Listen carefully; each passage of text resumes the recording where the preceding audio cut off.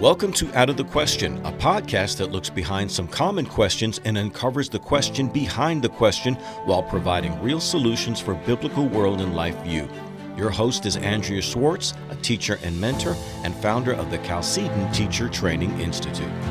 I am pleased to have with me today someone I've known now for 11 years, beginning when I was a student in his 10-week course back in 2010, The Biblical Principles of Government. Just to prove that this is a subject that bears review, now in 2021, I am once again enrolled in taking the same course. Now you might ask, did the biblical principles of government change in the past decade? No, but circumstances have progressed in our nation to the point that my understanding of the crucial issues we face merits another pass at this material. Mike Winther, head of the Institute for Principal Studies, was one of our guest lecturers at the San Jose Law and Liberty Conference back in 2013. He joins me today to answer the question, does our banking system make us slaves? Thanks for joining me today, Mike. It's great to be here. All right, before we delve into answering the question I posed, tell my audience a little bit about yourself and why you have devoted the past 17 years of your life and livelihood to fostering a better understanding of the biblical role of government. Yeah, well, I think it all began for me as a youth. I grew up in a family where government was of interest. My dad was a student of government, so was my mom. I was drugged to a lot of conferences on economics and government as a kid. I decided to major in political science in college, to which my grandmother said, "How are you going to make a living doing that?" And I'm still not sure, but it's a great and a very important field. Coming out of college, I actually worked in the campaign world for a while. I wanted to make the world a better place, and it seemed like getting better elected officials was a good way to do that. I quickly learned that a good candidate cannot win generally if their constituency does not agree with a good part of their message. And I recognized that we were losing America, not necessarily on election day. Election day was a symptom. We were losing America because we were losing the hearts and minds of Americans. And so I began teaching a course in our church, maybe 25 years ago, on Christian citizenship and the Christian's involvement in the public square. And then we founded the Institute for Principal Studies in 2005. And the whole goal of Institute for Principal Studies is to teach biblical principles of government and economics. And so here I am. So here you are. So the question today is an economic question. And I would venture to say that most people don't even understand what economics is as a subject or an area of concentration. So first, let's talk about that. How would you define economics? Yeah, economics at its core is the rules by which we engage in trade and commerce.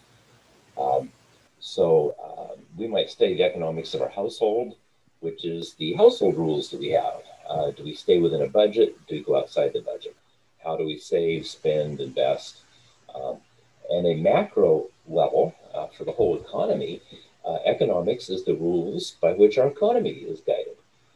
And so what happens is, for a nation, the study of economics really is a study of government, because the core question in economics at the macro or the nationwide level is, what is the government's role in managing the economy, if any?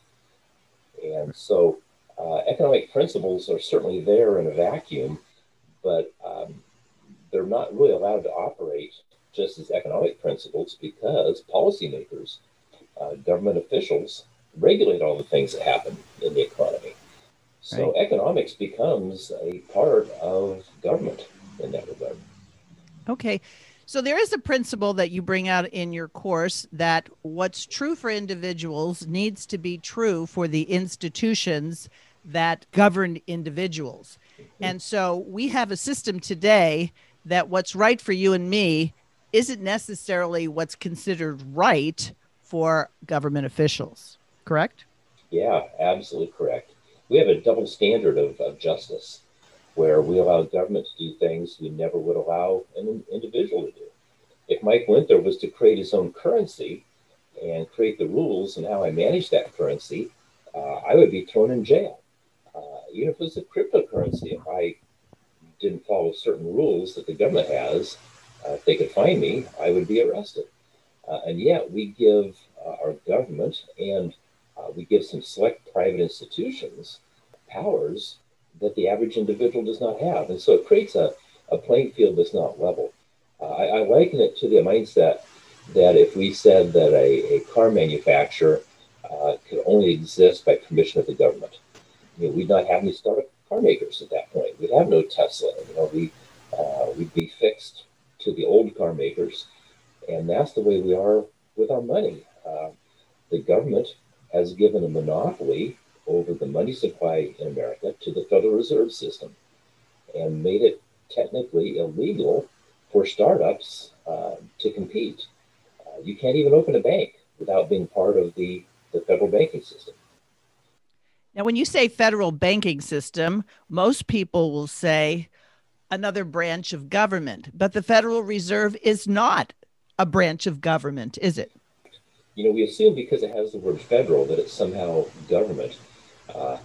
But we have Federal Express delivering packages, and they're not a government company, they're a private company. So the word federal does not make it government. The Federal Reserve System is the most bizarre, most unique creation. I would say the most creative, and I don't mean that in a positive way, but probably the most creative system ever devised by man. In 1913, we passed in America the Federal Reserve Act. And this act centralizes banking. It conveys a banking monopoly on the Federal Reserve. And you cannot engage in banking activities unless you're part of that Federal Reserve System. And even though this was created by an act of Congress, the bank itself is a private bank.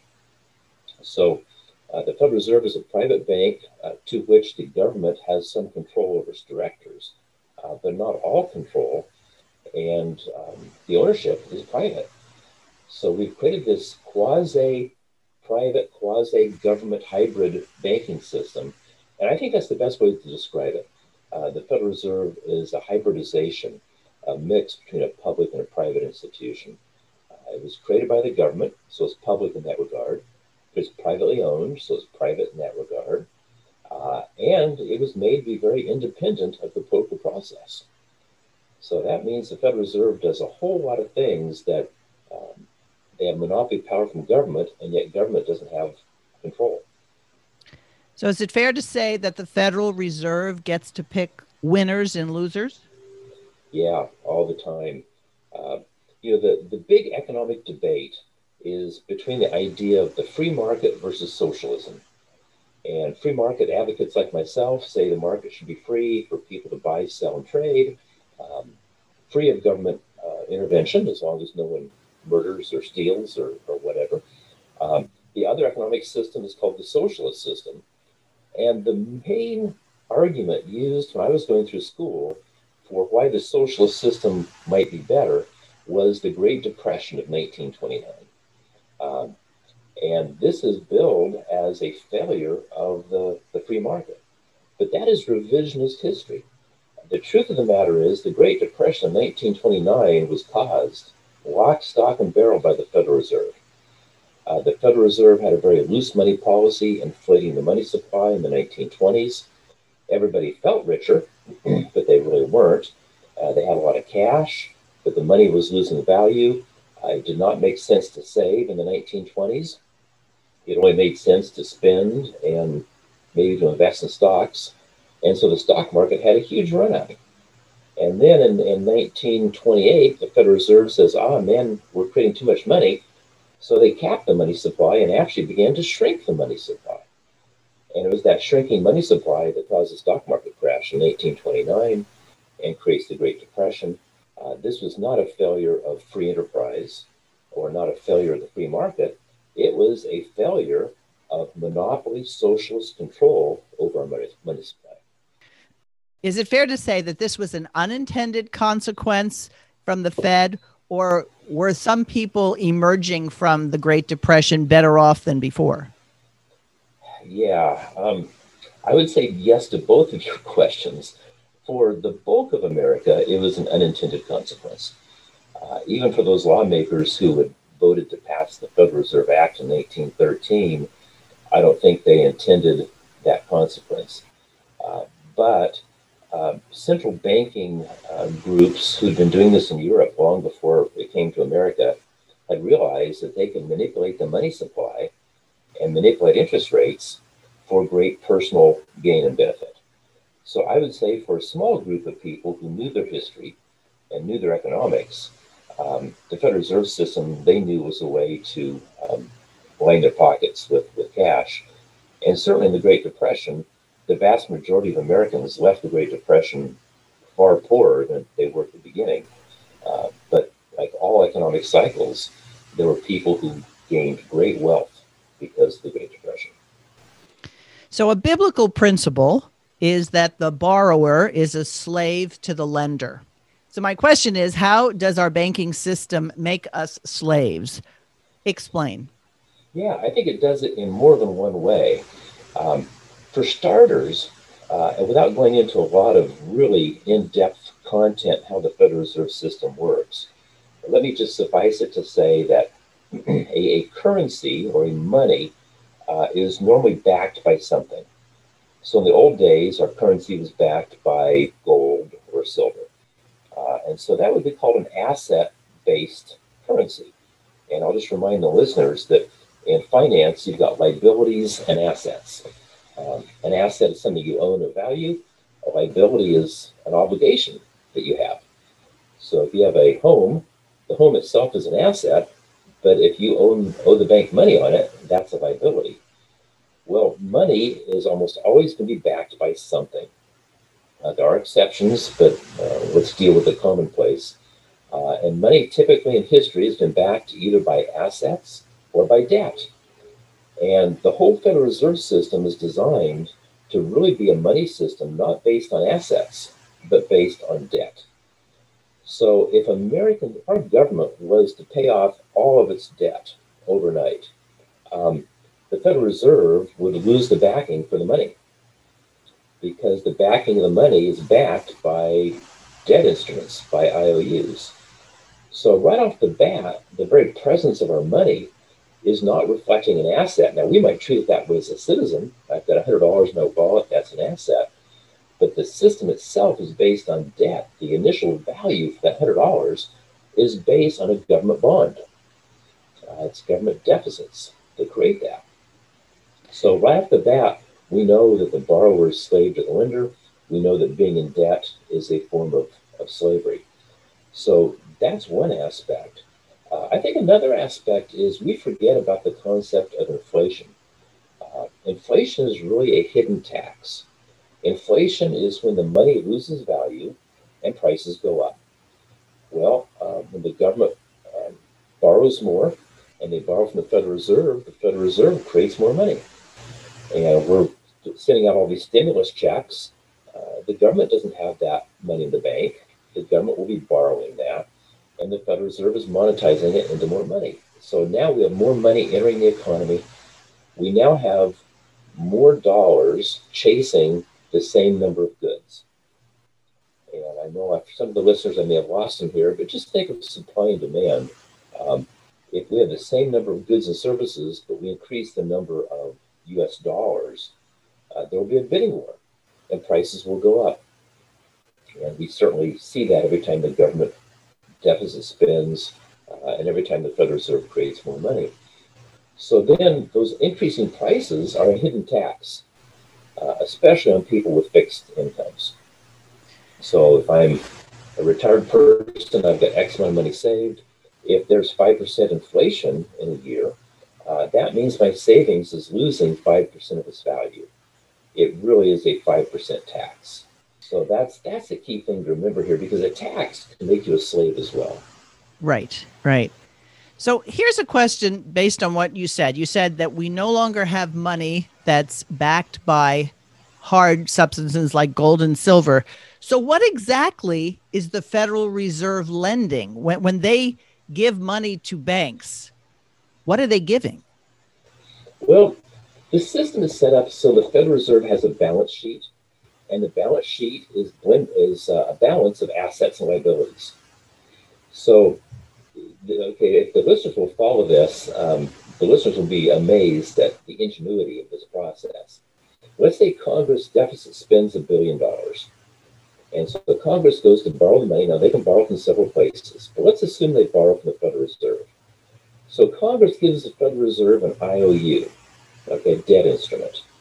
And Congress says to the Federal Reserve, hey, we'll pay you back the $1 billion down the road. Now the Fed has that IOU. Well, that is a liability to the government and the taxpayer, but it's now an asset to the Federal Reserve because the government's promising to pay the Federal Reserve back. Then that's an asset on the Federal Reserve's balance sheet. Now the Federal Reserve creates money, and that may be physical paper bills, or it may be money just entered in electronic entries in bank accounts. And that money is a liability to the Fed. So the Fed can balance its books by having $1 billion note from the government, an IOU from the government, and printing $1 billion of cash. So Congress borrows $1 billion from the Fed gives Congress $1 billion of cash. And Congress can now give that as freebies or pay bills or whatever they're going to do. So in theory, the Federal Reserve's books always balance. But the bizarre thing about this is that Congress is borrowing from the Fed, and the Fed creates the money that they give back to Congress. So the Federal Reserve is the only one who can legally create money out of thin air and charge interest on it. And charge interest. So, okay, so maybe for some people, this is the first time they ever really put it together that maybe monopoly money actually is worth more than what we see being transferred from the Fed to the government and back and forth. One wonders. Yeah. And of course, bringing up the game Monopoly, the Fed is by all means a monopoly, as you've described it. What was the mindset back in 1913 that said, oh, this is a good idea? Well, largely it was Americans trying to copy the nations of Europe. The European nations had done this really going back to the 14 or 1500s, probably before, where the king would grant a banking monopoly to a banking company or a banking cartel. And the benefit to the cartel or the banking industry is they have a monopoly. That's always profitable. The benefit to the king was the king would have almost unlimited borrowing ability from that. So the king promises to give a banking cartel power over the money, and the king's troops would enforce that money as being legal tender. And the king would promise not to prosecute the bank for any weird dealings they might have. And when the king went to war or needed to remodel the palace, the king could go to the bank and get money. Of course, as the king gets money from the bank, that adds money to the economy, which caused inflation. So the peasants would pay for the war, but they didn't pay it in the form of an obvious tax. The peasants paid for it because their money was losing value. Because every time the monopoly bankers loaned the king money, that increased the money supply. So this was a pattern in Europe that a lot of people wanted to duplicate here. Alexander Hamilton, my least favorite of the founding fathers, argued that we bring that central banking concept to America. And there were two different attempts to implement that in America. There was the First Bank of the United States and the Second Bank of the United States, which were monopoly efforts. Both of them were short-lived, lasting less than a decade each. So for most of the 1800s, we had no monopoly central bank. We were not following the European model. We were staying more of a free market, competitive environment.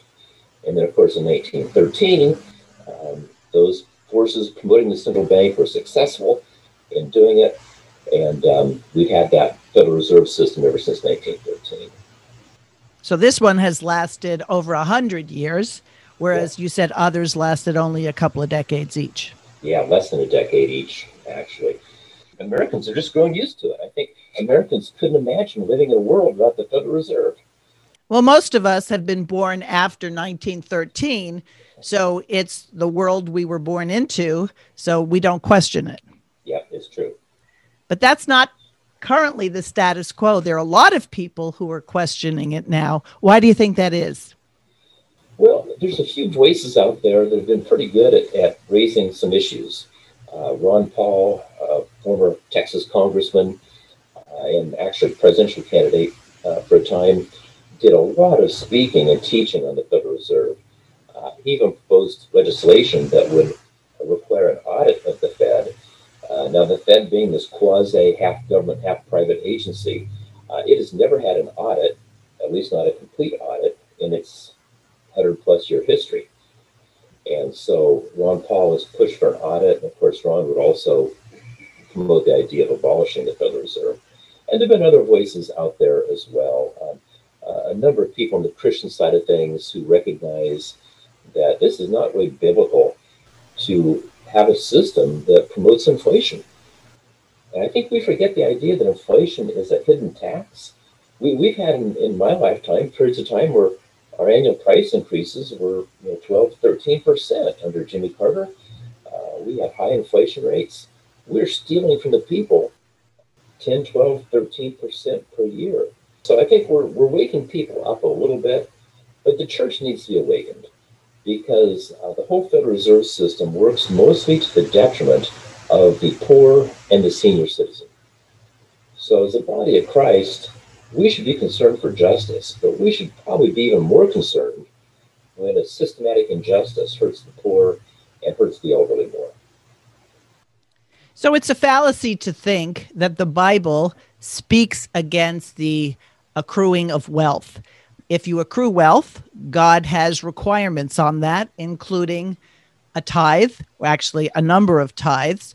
And so the social financing would come by means of the tithe, not by means of government programs. So it seems to me that if Christians were to start applying what the Bible says, there would be a conflict with the state. Do you predict that that's what would happen? Yeah, if Christians were well enough informed. There's a passage in 1 Samuel chapter 8 where the children of Israel were requesting a king. And God says that if you pursue the idea of a king, there's a whole number of evil things that will happen to you, or bad things that will happen to you. And that passage indicates that if the king were to take 10% of your income, that you would become slaves. So there's a biblical standard that if we tithe 10%, we're slaves to God, which is what we ought to be. But if the king or the government takes 10% or more, we become slaves to that government. Well, in America, of course, we're paying more than 10% tax, so we're enslaved by that measure. But if inflation were to be over 9%, we would become slaves by biblical definition. Right. So the church needs to be aware of this. And I go back to the senior citizen living on a fixed income. That person has worked and they've saved money. The money they saved is a store of value. They performed labor for that money. And anything you do to devalue that money is stealing that person's labor.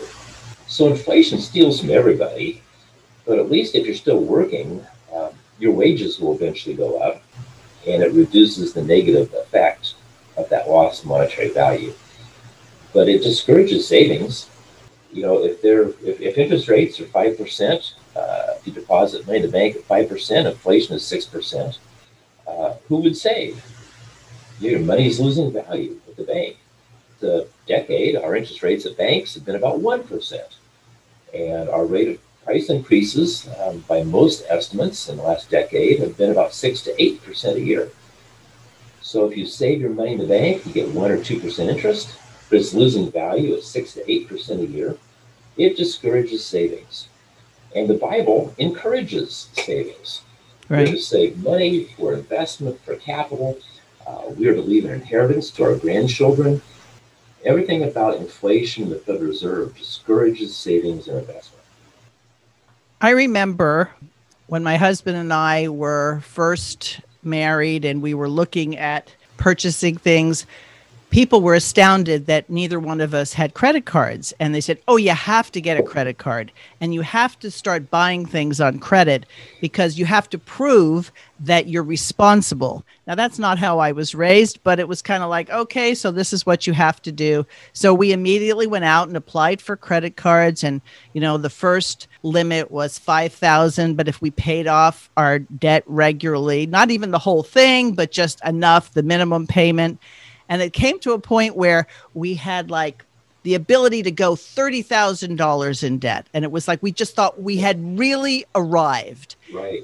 And we read Dr. Rushdoony's book, Law and Liberty, and only to find out that not only was it unbiblical, but it wasn't particularly profitable or productive for our family. And we had just been on a trip and we had spent lots of money on credit cards and we had eaten meals out. And I remember saying to my husband after I read this, I think we shouldn't be thanking God for what we have. I guess we should be thanking MasterCard because that's the premise we've been working on. And so we resolved to get ourselves out of debt, which we did. Took a while and it took some really good circumstances. But today, if you're a person who has no debt and does things by paying what you have, you're a bad credit risk and your credit score is low. Yeah, our banking system is upside down in a lot of ways. And the banking system likes that because they want you to borrow money and pay interest to the banks. And again, the heart of our banking system is that the Federal Reserve is the root. The Federal Reserve System is the banker's banker. And even the mortgage industry, we've got what we call Fannie Mae and Freddie Mac. These are another set of semi-government, semi-private institutions. And Fannie Mae and Freddie Mac buy most of the home mortgages in America. So you may go to the corner savings and loan or the corner bank and get a home mortgage. The odds are pretty good that that bank or that institution is not going to hang on to that promissory note. They're going to sell it to Fannie Mae or Freddie Mac, these semi-governmental institutions. Well, because the banks plan on reselling the promissory note of your home loan, Fannie Mae and Freddie Mac, when they set a standard for what loans they will buy, that means that every bank has to follow that standard. So now a local banker is not making a decision on the loan based on your reputation or how much money you have in the bank. The standards are all determined by these semi-government monopolies. In this case, it's a home mortgage business, Freddie Mac and Fannie Mae. And so now we have these two quasi-governmental groups they're setting the standard for what is a creditworthy loan. And we saw before the 2008 housing collapse that Fannie Mae and Freddie Mac had lowered the standards so that people were getting loans that shouldn't be. And then after the housing bubble collapsed, they tightened the standards, made the opposite extreme, so people who should be able to get a loan couldn't. And the bottom line is it should not be a government agency that decides who gets a loan and who doesn't. It should be private banking and lenders. And if we didn't have the government involved, you would see more lenders. They're not basing their loan on how much you've borrowed and paid back. They'd be basing the loan based upon your net assets or your income, ability to repay. One of the things that's been interesting to me as I'm taking the course now, and you have like 200 to 300 people, if I estimate correctly, who are showing up for this 10-week course, and we're going into week 4. How many people who are in their 50s, 60s, and 70s are coming up to me and saying, how come I never knew this? How come he's saying things about the different jurisdictions of different parts of government? Is it because civics went out of fashion in schools, or because state schools don't want to acknowledge the authority of the Bible, that these principles have largely been forgotten? Well, that's exactly right. Our government/state schools, they're not going to go to the Bible for principles, and they are not going to teach their students that some aspect of government is bad. If you put your kids in a government school, you're going to expect that they're going to learn government doctrine. And so, we just have a situation where we've allowed government to take over the educating of our kids. And so then do we expect our kids to learn about a failure of government? They're not going to criticize unbiblical government actions. And I think what happens too is we've been dumbed down a little bit. The jargon that ought to be something that's taught to every junior high student isn't known by most adults. A lot of people are not that comfortable with terms like asset and liability, or even inflation, or debt-based currency versus an asset-based currency. These are principles and concepts that people have never been taught.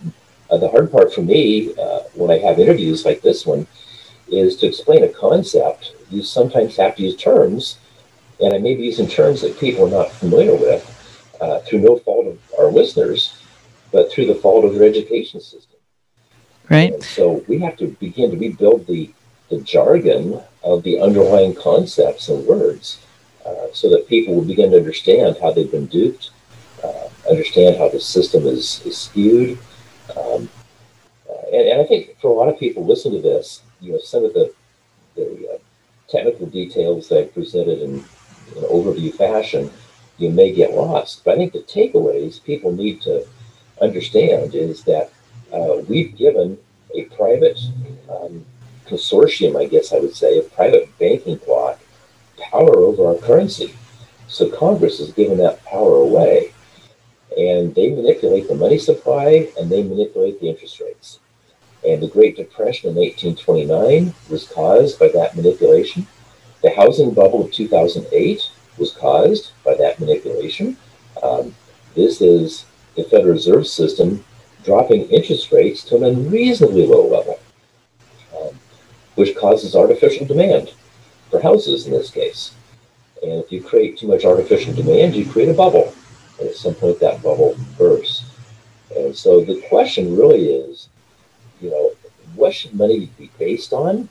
Should money be based on assets or liabilities? And who should control the money? And I would argue that it should not be a private banking interest. I would even go one step further to say, really, even if the government controlled the money, they could still inflate the money supply. The best money supplies have to be backed by gold or silver or something that keeps the supply limited. So there are people who are saying that some of the reasons we are seeing draconian measures being taken by our new administration is because they don't like the way things went for the past 4 years as things apparently or seemingly improved. Can a Federal Reserve central banking system get into trouble that they have to bail themselves out? Not really. They can get the economy in trouble, but not really themselves. When you have the power to control the printing press and to control interest rates, if you get in trouble, you just change interest rates or print more money. Imagine your household. If you overspent, you wouldn't worry about it if you knew you could just print money and print your way out of it. The only way I think our banking system gets in trouble is when people recognize how corrupt it is at its core, and they get in trouble politically if we've got a groundswell that wanted to repeal the Federal Reserve Act of 1913.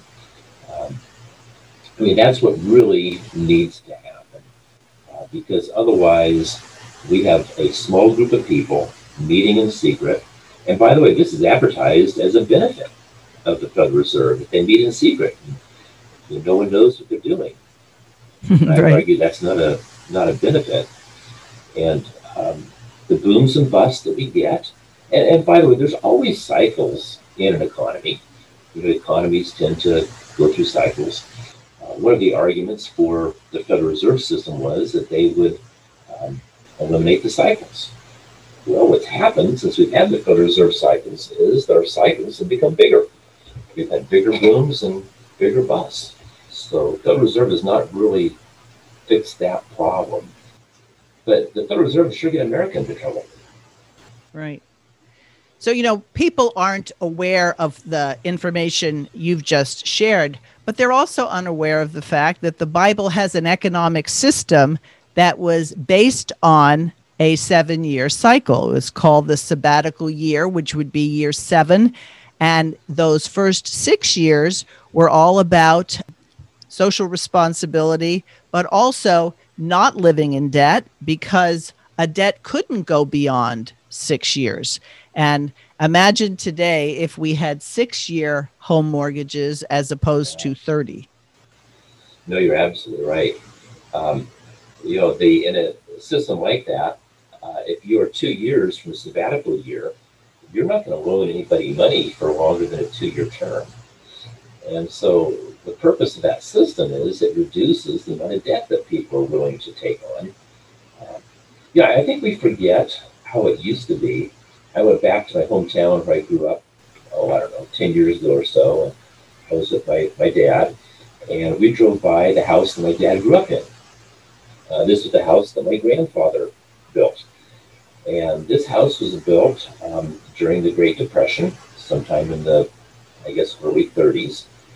And this is about a 3,000 square foot colonial house in a nice neighborhood. Now, it's an older house now, but still to this day, a very attractive looking house, white house, colonial style, black shutters. And most of us would say, okay, if a young couple is going to buy that house, you have a 30-year mortgage on it.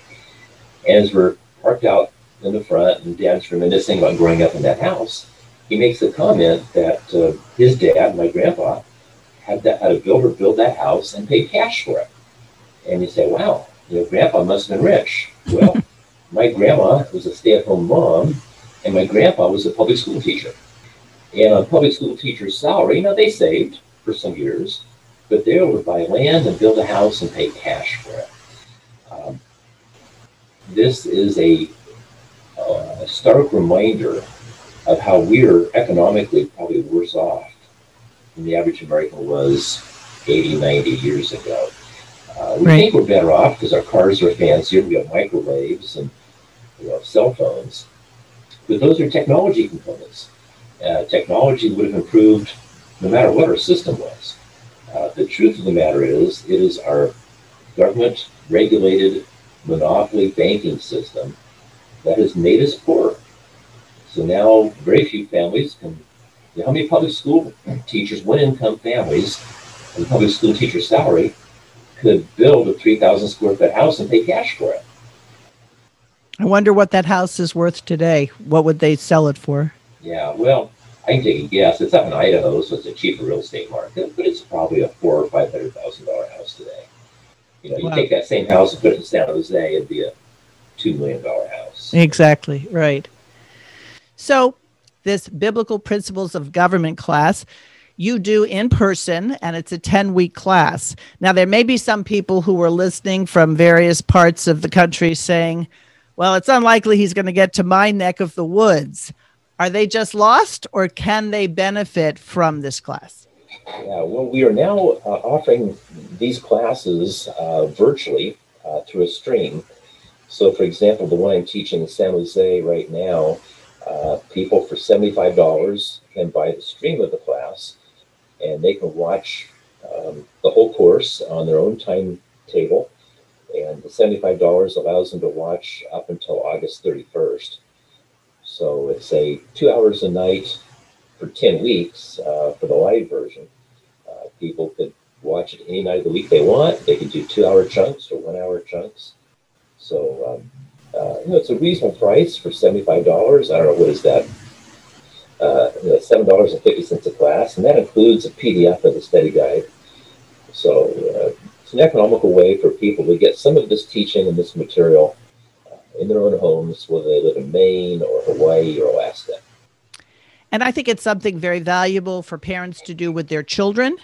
And their children are going to discover that a lot of their parents are surprised that certain things are true because that's not what they were taught. So in a day when people are not allowed to go to school, I think it'd be a great opportunity for families to do this together.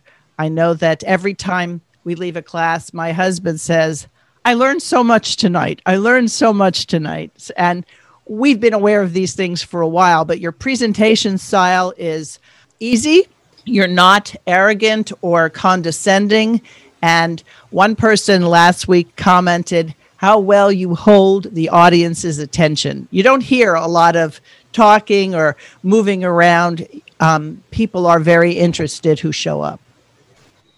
Well, I appreciate those comments. We try to make the class interesting. I love the subject area. Now, someone listening to this podcast would say, man, this sounds kind of complicated.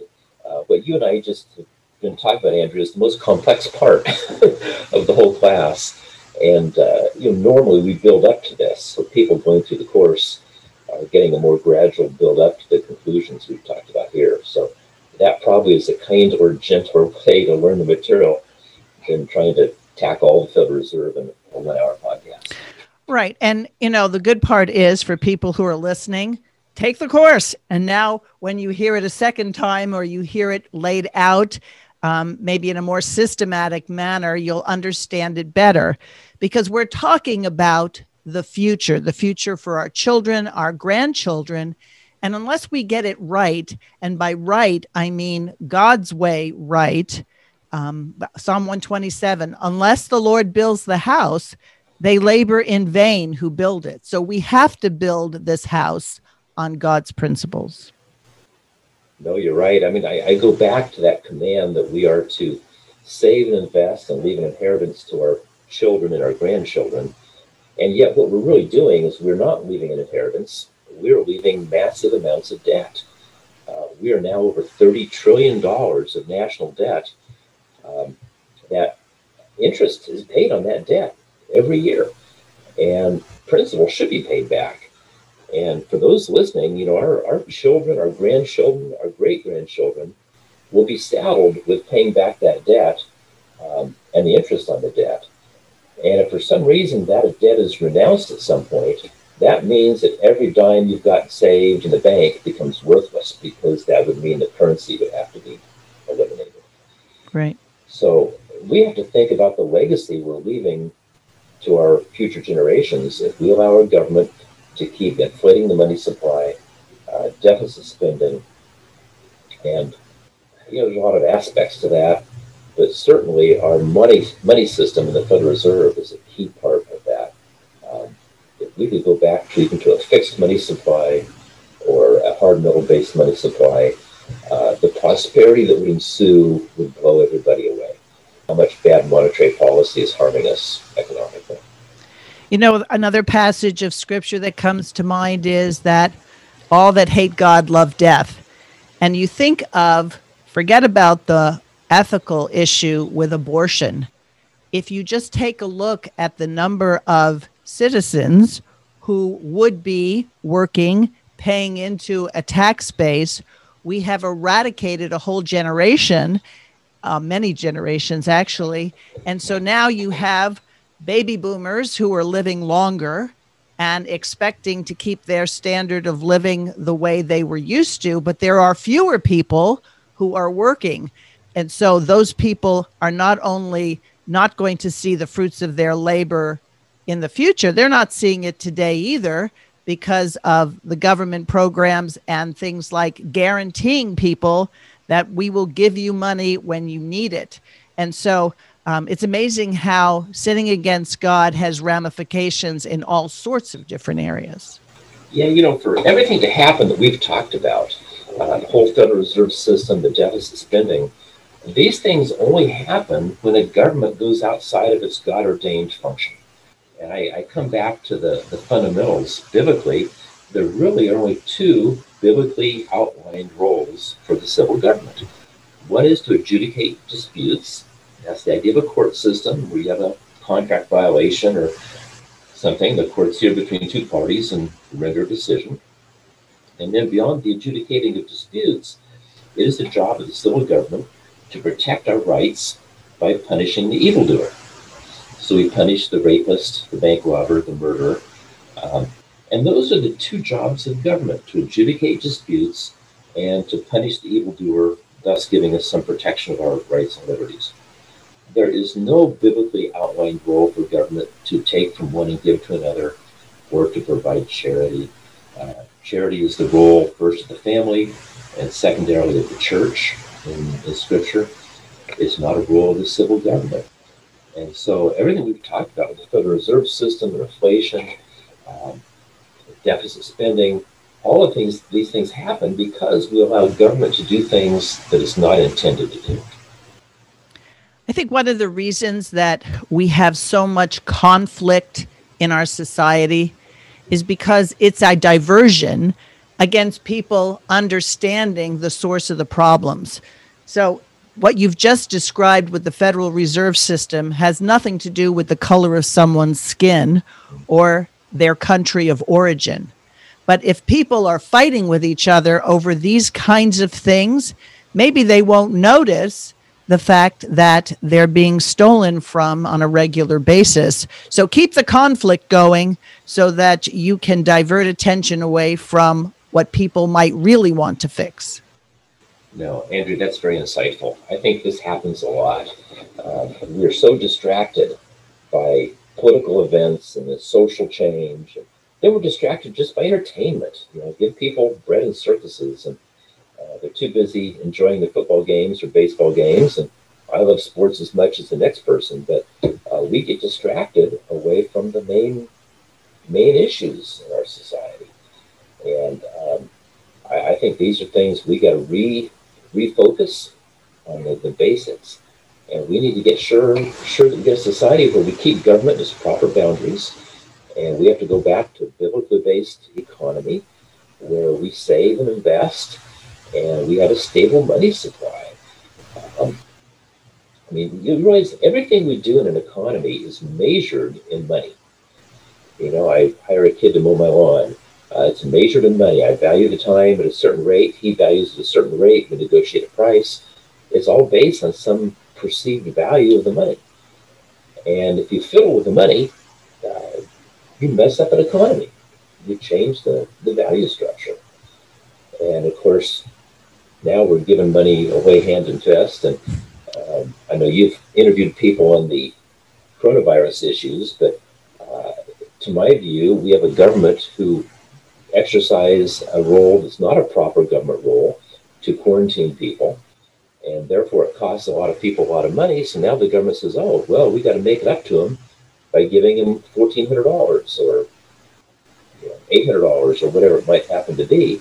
First of all, we can never compensate people enough to compensate for having your business closed if it's a restaurant or a health club.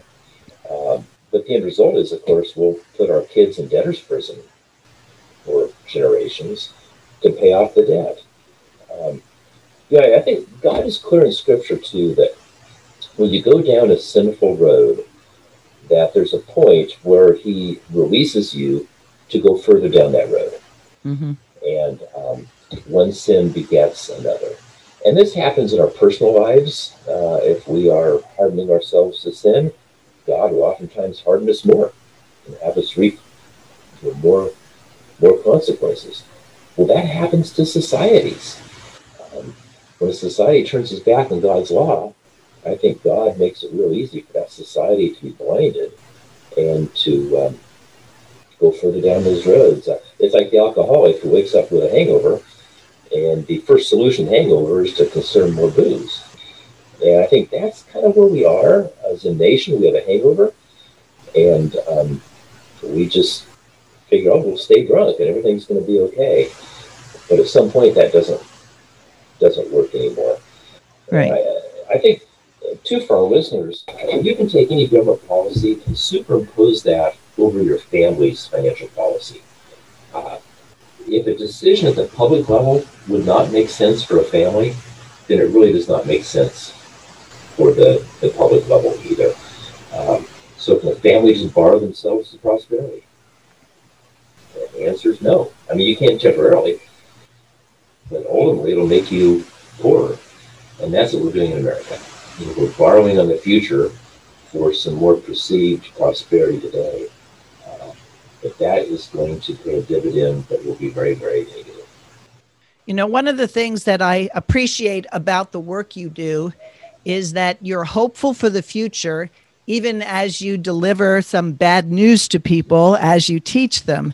And you have invested not only in courses like these, but you have reading lists that you suggest, and you promote other people's books so that people can get an underpinning of the issues and understand them better. And you also invest in young people by coaching them and teaching them how to be good public speakers, how to debate, how to analyze an issue. And to me, that's probably what I like best about you, is that you have hope for the future and you're willing to invest in young people now. Tell my listeners a little bit about your emphasis on debate. Yeah, I think part of the things we have to do is teach people how to think. And a lot of modern education is really designed to teach people how to memorize and regurgitate and not to think. And the value of debate is that you just can't memorize things and regurgitate them. You have to respond to an opponent who makes a claim or an argument. And so, especially at the high school and college level, one of the benefits of debate is that it forces a student who wants to be competitive to learn things at a deeper level and to actually think things through.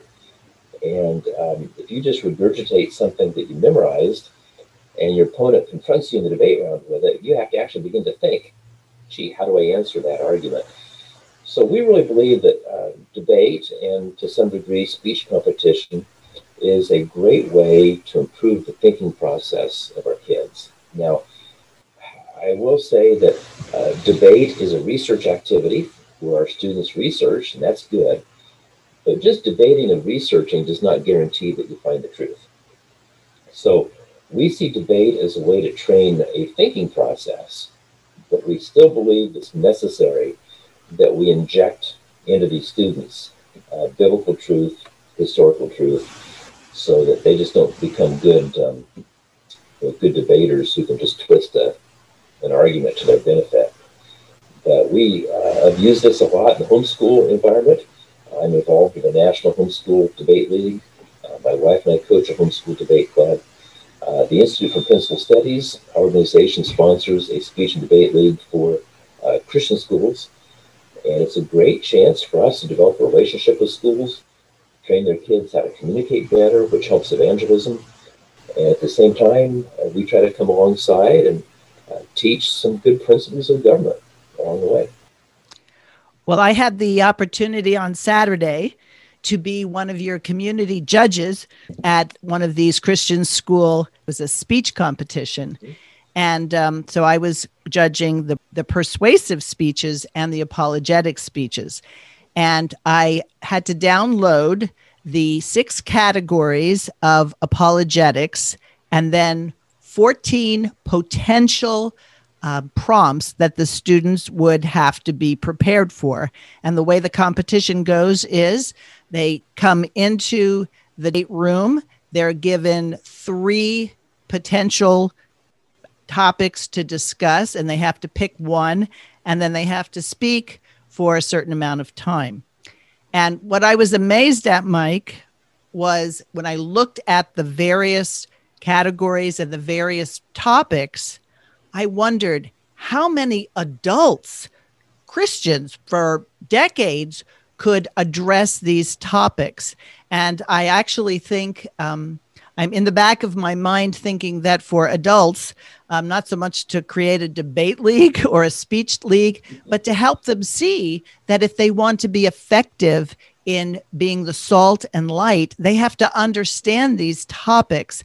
And I was, not all the students had the best theology, although I could see they were getting there. And with critique and with encouragement, I could see that their theology would mature.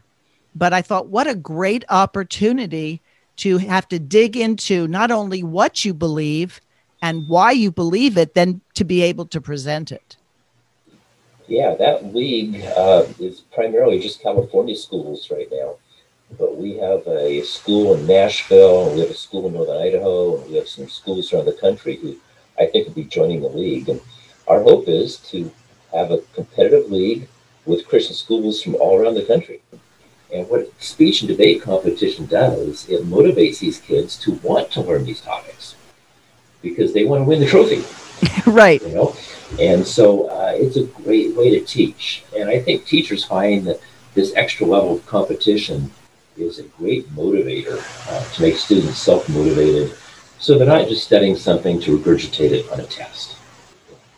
It's a great preparation, but it also brings to bear that the topics that you have to examine in a debate league, when it's a policy debate, you have to examine both sides of the issue and be able to understand the ramifications of each. So it's actually quite sophisticated, even though it's geared towards high school and college. Yeah, I had the benefit of debating in high school myself, and I saw what it did for me. It helped me in college because I went through liberal universities, and my training as a debater in high school helped me to see through some of the arguments my liberal college professors made. And I think it can be helpful at maintaining worldview. It's not foolproof. We have students that go through these programs who walk away from the Lord or lose their worldview in college. But I think we improve the odds. Right. And I think giving them these skill sets, helping them to be able to have insight, to be able to second guess that college professor or to go out and research the college professor to challenge them if necessary. They're important skill sets. Ultimately, we have to make sure, though, that we're making the truth available to them. Yes. And that's the challenge, is we have to get biblical truth in front of them. I appreciate ministries like Chalcedon who are publishing and providing information. We do some of our own publishing, but a lot of the information that we promote and encourage people to read are not things that we have published, but we're promoting things that we think have a good worldview, published by other organizations.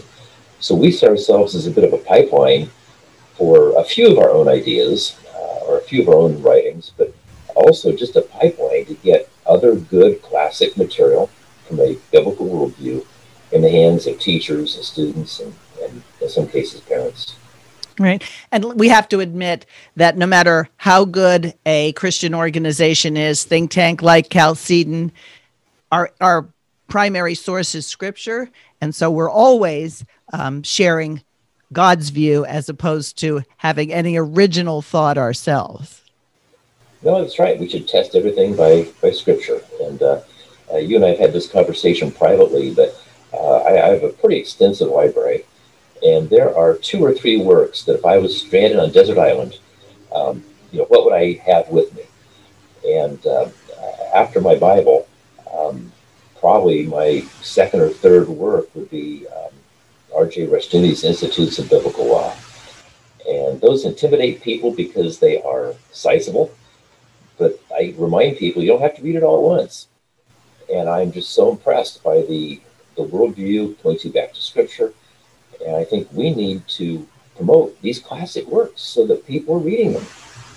I mean, that's where it starts in transforming a society. Exactly. By the way, we have the same 2 books, Bible and Institutes, but then I always figured I would have to bring a survival guide to learn how to start a fire and which plants wouldn't kill me if I ate them, things like that. Yeah. You need some practicality in there too. Right? Well, if you want to get through the book, it'll take a while. So you want to make sure you're not dead. Good point.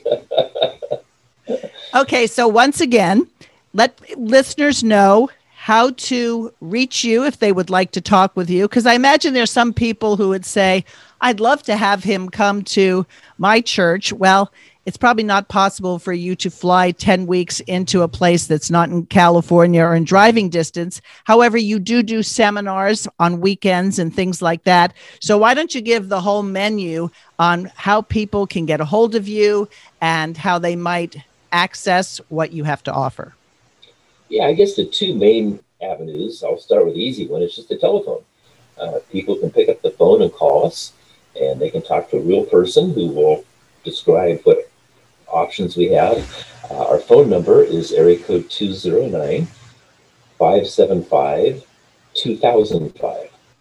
Again, that's 209-575-2005. And our office hours are 9 to 5, Monday through Friday, every business day but holidays. And then a lot of people, of course, want to use the internet. They can go to our website, which is principlestudies.org. Principle is spelled not like the leader of a school. It's spelled like a concept or idea. That's Principle, principlestudies.org. And they will see some of the articles that we've promoted and some of the things we've written. They'll see schedules of classes. They can sign up for our 10-week class, the virtual version on that website. And there's also contact information there. They can send us an email. And our bookstore is there, so people can check out books that we recommend. Well, that's great, Mike. Thank you. I know I'll see you again soon because we're in week 4 of the class, but I really think that what you do allows people of all ages to realize it's not too late to learn. You're still here. You haven't gone to heaven. So God still has work for us to do. And with biblical knowledge applied and learning how to apply it, we can only please God all the more. Well, amen. That would be our goal in everything we do. We want to glorify God, and we want to serve our fellow man. Exactly. And we glorify God by following his principles of government, and we actually better serve our fellow man by following his principles, because that is the only way you reduce poverty. Exactly. All right, listeners, thanks for joining. If you want to contact the podcast, outofthequestionpodcast@gmail.com, and we'll talk to you later. Thanks for listening to Out of the Question. For more information on this and other topics, please visit chalcedon.edu.